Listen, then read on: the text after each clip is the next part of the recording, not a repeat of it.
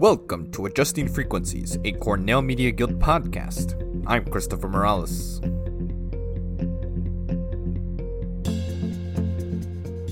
Hi everyone, I hope you're all doing well. My guest today is Warren Kurtzman, class of 87.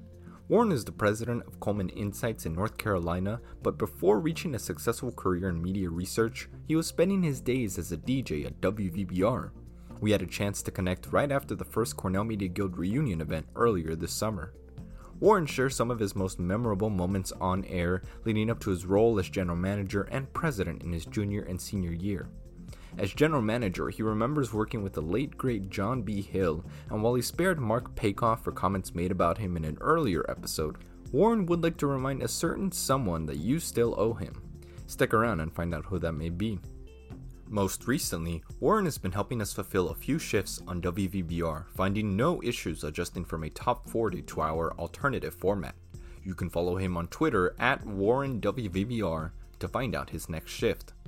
Also, don't forget to check out the newly launched WVBR shop. People are still raving about the one-stop shop to get your favorite WVBR, CornellRadio.com, and Electric Buffalo Records merchandise. I was still scrolling through it last night and couldn't resist buying a retro t-shirt and coffee mug. You have to see it for yourself, available only at WVBR.com/shop. Finally, WVBR continues to grow its podcast network with its latest show called Black Voices on the Hill. This podcast is centered on Black lives, stories, and experiences at Cornell and the greater Ithaca region, hosted by Daniel James II, a junior in the ILR school. The first episode was released yesterday, and I highly encourage you to check it out at wvbr.com/Black Voices or wherever you get your podcasts. Alright, here's today's interview. Mr. Warren Kurtzman, thank you so much for joining me on Adjusting Frequencies, a Cornell Media Guild podcast. As you know, the rundown is that I want to interview different alumni from over the years and talk about their experiences, certainly how it has applied to their career going forward, and ultimately just having a good time talking and sharing some stories. So thank you so much for joining me. How are you doing today? I'm doing great, Christopher. Thanks. Yeah, and I'm happy to see you as well. We were able to organize this after a second announcement from the reunion that we did with all the other alumni and some of the current day student leaders. What were reactions to the reunion? Did you see any familiar faces, any faces you haven't seen in a long time you were really excited to hear from? Yeah, I thought it was a great event. I thought it was a great effort to do some additional outreach with alumni. There were definitely some people there who I don't recall being really involved with the radio station or the Guild in recent years. So it was great to see a lot of faces I hadn't seen in a while, and also see some faces that I do get to see pretty regularly since I have remained involved with the Guild. I would have liked to have seen a few more people from my era, but overall, it was a great event. It really was. Everybody's a critic. Even with this podcast, I get emails every other day saying, hey, I would love to get, a few more people from my era on your show. And I think what people forget is the show's very young. I think I only have a handful of episodes out there. We're getting there. I certainly want the interviews. So I invite anybody to reach out. But that's really awesome. It was great to see you there as well. I've been able to, meet with you over the years, whether it was in person, you were visiting for symposium, or I remember last fall, I believe we had a conversation about, radio ratings, and Nielsen out of the region and figuring out what can we do to grow and know that people are interacting with us. I want to talk a little bit about your heydays though. So I believe you were involved with the Guild back in 83 to 87, correct? That's right. Did you have any particular roles around the station that you were really proud to tell about? Yeah, I was really proud of almost everything that I did in the 4 years that I was there. I did a lot, starting as an overnight DJ, like a lot of people did at that period of time. I was the station's promotions director for a year as a sophomore. And then I was the general manager and president of the Guild for 2 years as a junior and senior. So I even had 2 weeks where I was co-program director with Tom Pullman. So I did a lot at the radio station. But sometimes people ask me what might have been the thing that I was most proud of when I was there. And, it was a pretty tumultuous time in the Guild's history. And there were a lot of really great things that I feel like I accomplished with the help of a lot of other great people who were involved with the management of the station at the time. But the most important thing I accomplished was I got John B. Hill back involved with WVBR. And JBH is a legendary figure in the history of the Guild and the radio station. And he had been away from the station for a number of years due to some disagreements with previous administrations. And Phil Shapiro encouraged me to get JBH back involved, and I did some outreach and I succeeded. And we got JBH back involved at that point. And, you know, he obviously remained involved with WVBR for many years, you know, until, of course, his unfortunate passing 10 years ago.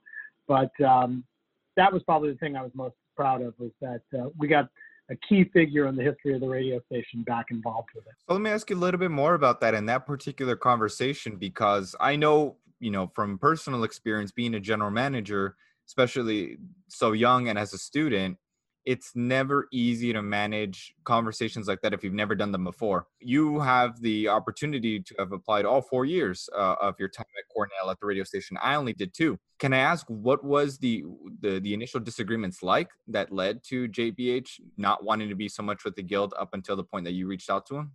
You know, I don't know if I know, or if I did know, I don't recall. I just think there was some, you know, personality clashes with people who had been at the station, maybe not immediately before me, but in the years before I was there. And, you know, but you know, Phil really convinced me, Phil Shapiro really convinced me of how important it was to get him involved. We did have a couple of major technical initiatives that we were involved in at that time. So JBH's expertise was going to be really crucial. You know, it was during my administration that we put on the 105.5 translator that had been discussed for years and years and years, and we finally got it done. And I'm not sure if I would have completely gotten it done without JBH's involvement. So there were things like that. I mean, even minor things like I was the general manager. In fact, I was on the air the first time WVBR ever played music from a CD. Before that, it was all vinyl and carts. And we got our first CD player, and JBH installed it in the studio. And I got to play the first song that was ever played from a CD in WVBR's history. And, you know, that probably sounds pretty funny to any of the current students now, but that was a big deal at the time. So just, you know, having somebody in the chief engineer's role who really knew what he was doing was very important to us at that time. Do you remember what track that was you were playing? You know, I don't. Oh my goodness. And that I was thinking about it, and you know, this is also during the top 40 era of WVBR. This is when we were known as FM 93. So it was probably something very commercial and very poppy that if I even said I played it, most people from the history of this radio station would tease me about it anyway. Say that's a lost piece of history now. You know, how can we be certain that you were the first to play the CD if you don't even remember what it was? Good point. Good point. You're just gonna have to take my word for it. So let's track back even further. What were your first days like at BBR? Do you remember how you got involved? Was it a flyer you saw around campus? Somebody drag you along? What were the first days like? Yeah, it's funny. My one of my best friends from Cornell, who is still a dear friend to this day. We met as dorm floor mates in U-Hall 5, which of course doesn't exist anymore. Thank God. So my friend Greg lived down the hall from me, and he and I were walking through the old Noise Center. I think we had probably just grabbed something to eat, and we saw a flyer for a training program on a bulletin board at WVBR, and we both went. Greg flamed out. He realized very quickly on that he didn't have what it takes to be a DJ. He's done pretty well for himself. He's gone on to a very successful medical career. But I stuck with it. We still actually tell jokes about some of the things he used to do on the old AM version of WVBR, which we used for training. But that's how I got involved. I did a couple of shifts on the AM training, and the program director of the radio station at the time, Kathy Jazzy, came in one day after I finished my shift, and she said, "You're all ready to go on the FM." And, I was put on the FM doing overnights a couple of weeks later. And, you know, the one thing I always will recall from doing overnights was, you know, you would do the shift from 2 a.m. to 6 a.m. and then the morning show would come on. And back then there was a guy at the radio station who was 2 years older than me, I think, John Taylor, whose voice has been used for station IDs on WVBR for decades. John was amazing and just had the most incredible set of pipes you've ever heard. And one day I was finishing up my shift, and JT, as he was known, came in to get ready for his shift. And he happened to mention to me that when he was driving over to the station, he had listened to me and thought I was really good. And that's all I needed to hear. That was like, oh my God, JT says I sound good doing the overnight. And that was like, you know, I thought that was it. Like I had arrived, and little did I know I would go on to do a lot more at WVBR than the overnight shift. But that was, you know, a memory I'll always keep. And I've reminded John of it a couple of times over the years on social media. And he still gets a laugh out of the fact that, you know, that meant so much to me that John Taylor thought I sounded good. Trying to get a recording of it now just to play freely whenever you would like, I assume is what you're reaching to about. Yeah, I you know, I've got a box full of reel-to-reel tapes up in my attic that I probably have to go through and digitize at some point in the near future. But I have not heard that in a long time. So let me ask you this, because you were a DJ and overnight, even though it seems like you were a pro on the mic anytime you were on, I know that I don't necessarily always have 100% the best broadcasts every time I'm on the microphone. Is there a particular other memorable broadcast that you had that maybe was one of your best or one of your worst? But I think psychologically we remember most our worst moments. There's a couple that stand out, not necessarily because of what I did, but were just really great memories. I remember once Dr. Ruth Westheimer was speaking at Cornell. She was a huge star in the 80s because she was really, you know, one of the first people in media who was talking very openly about sex. And she became this national phenomenon and was hosting a syndicated radio show and, you know, was doing speaking engagements. And she had a speaking engagement at Cornell, and we had arranged for her to come to the radio station and do an on-air interview before her speaking engagement, and I got to do it.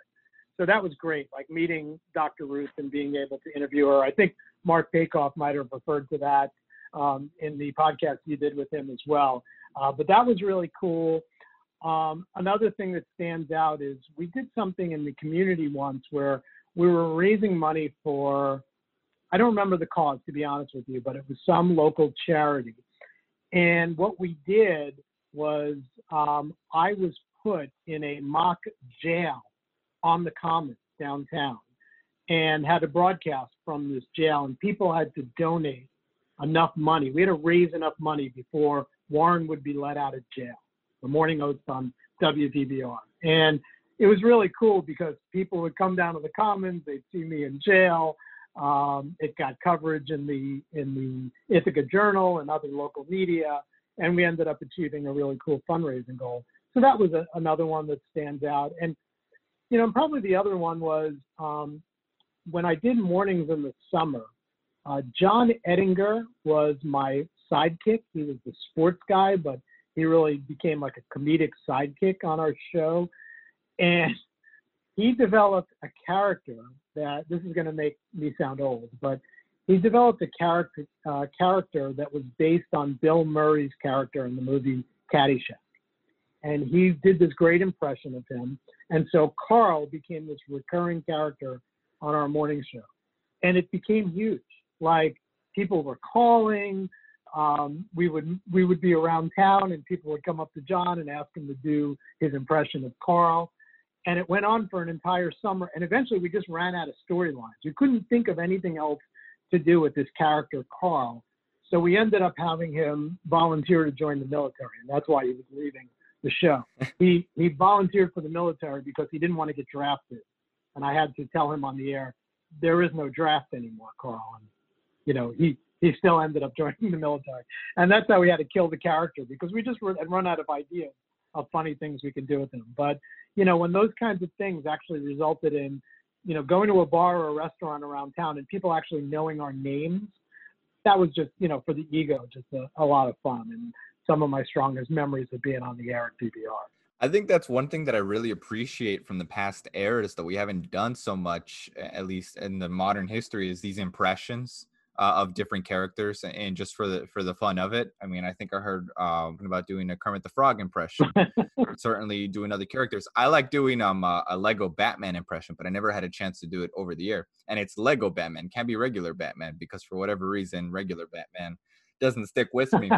I want to transition a little bit into talking about how, you know, post WVBR and your career and lessons you learned, how you applied them. But I want to take a pause and ask you a couple of personality questions and see what your raw responses are. I didn't clear them ahead at all, but we're going to see how you respond. Okay. Who do you think is most likely to sleep at the station?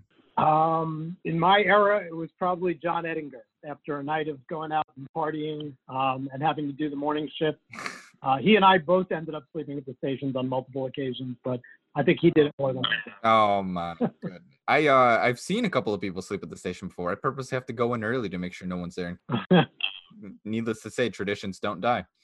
Who do you think is most likely to leave the studio and not queue up a song in time? Wow, that's a tough one. Boy, nobody really comes to mind for that, to be honest with you. We were pretty professional in my day. People nailed that, even though I didn't master the art of putting on a long record and running across Linden Avenue to the old IGA supermarket and being able to buy something to eat and get back into the studio before I had to actually seg the record. What was your favorite song to play? Since you can't remember what was the first CD track you played, your favorite song to play during your shifts? There was a big song at the time by Elton John called "I Guess That's Why They Call It the Blues," and it just had a personal connection to somebody for me. Basically, it was a girl I was dating when I was in Cornell, and whenever we had a fight or something, I would play that song, and she would be listening to my shift, and she would know that I was bummed out about whatever we were fighting. That's your apology song. Yes, exactly. That's fair. That's fun. Hey, you're making the most of your opportunity and resources to communicate a message. I you know, hats off to you. And without breaking the format. There you go. Exactly. Without breaking format. One question that I've been asking all the other alumni that I think I really love and they love, and I want to keep it in here, is who is an alum you would have loved to have worked with that your years did not match with? Steve Marks. Now, for those of you who don't know Steve Marks Steve was one of the pivotal figures in the history of the station who led the changeover in the format from classical to rock back in the late 60s. Steve was a long-serving board member. And I'm kind of cheating on this answer a little bit because while Steve and I were, you know, almost 20 years apart, I did get a great opportunity to work with him later in life. We served on the BOD together for many years, and then he became a mentor of mine. I actually became a client of his companies in recent years before he passed away. But boy, I would have loved to have been with him at the radio station, knowing all the great things he accomplished. Yeah, I just know how highly respected he is. And I think we still use his sales training course today to work with some of the students who want to learn sales today. Yeah, just a great guy and highly respected. I still use it in my firm. Yeah. We still use CSS resources at my firm as well. That was Steve's company. Well, I want to transition a little bit. I think this would be a great segue to talk about applying the lessons you learned at VBR and maybe the people that you've worked with and how that's translated to your career. Do you want to talk a little bit about that in terms of what the landscape of your career has been post VBR? Sure. So I left VBR thinking that I was going to be America's next great radio host. And that's the career track I intended to pursue, which was to be on air. And the very first job I got, which I was actually offered a couple of weeks before I graduated, was at a small adult contemporary radio station in the Utica Rome market in upstate New York. I was the 7 p.m. to midnight DJ at that radio station. And, you know, I tell this story a lot because I think it's instructive to younger people about how sometimes some of the lessons that you can learn will come from some of the most unexpected places. And here's if you indulge me for a second, here's the story of that first job. So I go for the interview. It's at this tiny little radio station, again, in Utica. It actually was in Rome, New York, in the Utica Rome market. It's like market number 160 in Nielsen rankings or Arbitron rankings at the time. And the woman who owned the radio station was named Norma Eilenberger. I believe she's passed away since then. And Norma interviews me, and she has this very, even though it's upstate New York, she's clearly originally from the New York area. She's got a very thick New York Jewish accent. And she said to me when I applied for the job, she's like, "Why did your parents send you to Cornell?" And I said, "Well, you know, my parents didn't really send me there. Yeah, they paid for it and everything, but it was my choice, and they encouraged me to do whatever I want." She said, "Let me get to the point." She said, did your parents send you to Cornell so you could be a DJ? And I said, "Well, you know, my parents are really supportive, and, you know, they support whatever I'm trying to pursue or whatever." And then she says, "Okay, let me try this a different way. What do you want to do in the long run?" And I said, "I want to be you. I want to own radio stations." And she said, "So do you think you're going to become an owner of a radio station by being a DJ?" And I thought about it, and I said, "You know, I really haven't given that a lot of thought. I just want to be a DJ. I want to be on the air. I really enjoy it, and see where that takes me." She said, "Okay, well, here's the deal. I'm going to hire you for the 7 to midnight shift, but I'm also going to insist that you work 20 hours a week doing sales for the radio station." And I said, "That's interesting." I said, "I hadn't really thought about that." I had done some ad sales for WVBR and actually made some money doing it. And that ended up being really good advice, because it made me realize that I needed to have a broad set of skills if I wanted to move further on in my career. Now, the irony of the story is that even though she gave me a job doing sales, they provided me with virtually no training. They gave me the crappiest list of prospects you've ever seen. And I never made a single sale working for the radio station. And I knew I'd kind of hit bottom one day when I went to call on a prospect, and it was a retail store in front of a slaughterhouse. And the guy comes out to meet me, and he's all dressed in white. This big, you know, this big husky guy comes out, and he just puts his hand out. "Nice to meet you, Warren." And he's like wearing all white, and he's covered in blood. Yeah, because he's been working in the slaughterhouse chopping up meat for his retail operation. And, you know, I didn't succeed in selling him any advertising. And that's when I kind of realized I need to get the hell out of here. It also had been, you know, in the back of my mind, because I realized after I'd been at this radio station for about 2 months that I learned more about radio at WVBR than these people knew. And that I wasn't going to grow, and I wasn't going to move on. Fortunately, a BBR friend of mine, Jessica Ettinger, knew of an opening at Arbitron in New York. And I got the interview, and I ended up getting the job. And I ended up moving back home to New York and started my career at Arbitron, and went in a completely different direction. I, you know, came to the realization I'm not going to be a world famous DJ. And I'd be better off in the business side of the industry. And so I made the transition to the research side of the industry. I spent 6 years at Arbitron. I learned an incredible amount there. I also met my wife there, which was amazing. And, you know, that really set me up for a career in the research side of the industry, you know, which I've now been in for 33 years. So, you know, I guess the lesson, again, is just, you never know where advice is going to come from. It'll come from the most unexpected sources sometimes. And if you're ever in a situation where you realize that you're not growing, you're not learning, you need to start thinking about moving on to something else. And, you know, and the third lesson is be prepared to make those transitions. You know, if you would have told me when I was at BBR that I'd end up running a research company in the media industry, I would have said, that has nothing to do with what I'm interested in. Yet it's the best decision I ever made. No, I greatly appreciate it. Very valuable stuff there, and great storytelling as well. I think everyone's going to appreciate the the impressions and the real enactment that you're putting on for us here. I only have one final question for you, and it's kind of an opener, as in if you have any final comments about anything that we've talked about right now, any final comments for the students, for the alumni, if you want to get back at Mark Pakoff for making fun about your height in a previous episode, your call.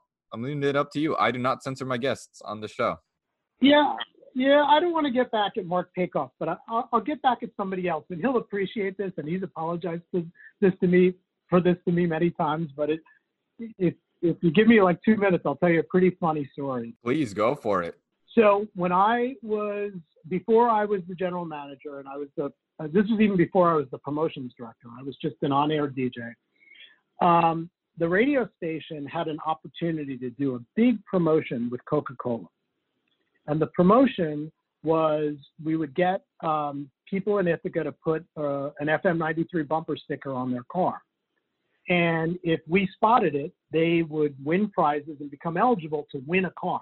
We had, traded for a car that was going to be given away, a brand new Dodge Daytona. I remember it very clearly. But the only problem with the whole plan was that it required the radio station to have a vehicle that could go around town spotting people with bumper stickers on their cars. Well, we didn't have any kind of station vehicle, but there was a member of the staff, a guy named Dave Van Epps, and Dave owned a van. And Mark Dembo, who was the general manager at the time, struck a deal with Dave where he agreed to let the radio station paint his van. We got it professionally painted. It became the FM 93 Coca-Cola Cruiser. It was a beautiful van with the FM 93 logo, Coca-Cola's logo, the whole deal. And the deal with Dave was the station paid for a bunch of upgrades to the van and paid for the painting job in exchange for the station being able to use the vehicle for a certain number of hours per week to seek out people with bumper stickers. And the promotion was a massive success. It was great. We gave away this car. The station was just going on all 4 cylinders at the time, which is not an appropriate pun. But anyway, the problem was that the deal that Mark struck with Dave was there was never anything about what do we do with the van when the promotion is over. So Dave, when I became general manager, was leaving Ithaca, and he came to me one day and he said, "Hey, I'm leaving town. Do you want to buy the van?" And we were not in a financial position to buy this van for me. I said, "Dave, I'd love to, but we don't have any promotions coming up where we need a van, and we just don't have the money for it." And that was it. What I didn't realize was that there was nothing in the deal that was made with Dave about what would happen with the FM 93 and Coca-Cola logos that were on his van. And Dave eventually sold the van to somebody in the community. And then a couple of months later, we started getting phone calls, complaints from listeners about our van following them around town, like the guy who was driving it, hitting on women, just really bad stuff. And we had a real PR problem on our hand. Like if there was somebody driving around a van with our logo and Coca-Cola's logo on it, harassing people or doing anything even worse than that, we needed to take care of it. So I eventually tracked down the guy, and we had to strike a deal with him where we got the van repainted and the logos taken off. And the deal we made for him is, I believe it was Stellar Stereo, which was a huge advertiser at the time. We traded an awesome sound system from Stellar Stereo to be installed in the van if the guy agreed to let us have the van repainted. And I just like to tell that story because there's a much longer version of it. But, Mark Dembo, you still owe me one because you left that headache in my hand, and we ended up getting it settled. But it was a little touch and go there for a while. So, make sure when you do those kinds of deals in the future that you think of all contingencies of what can go wrong.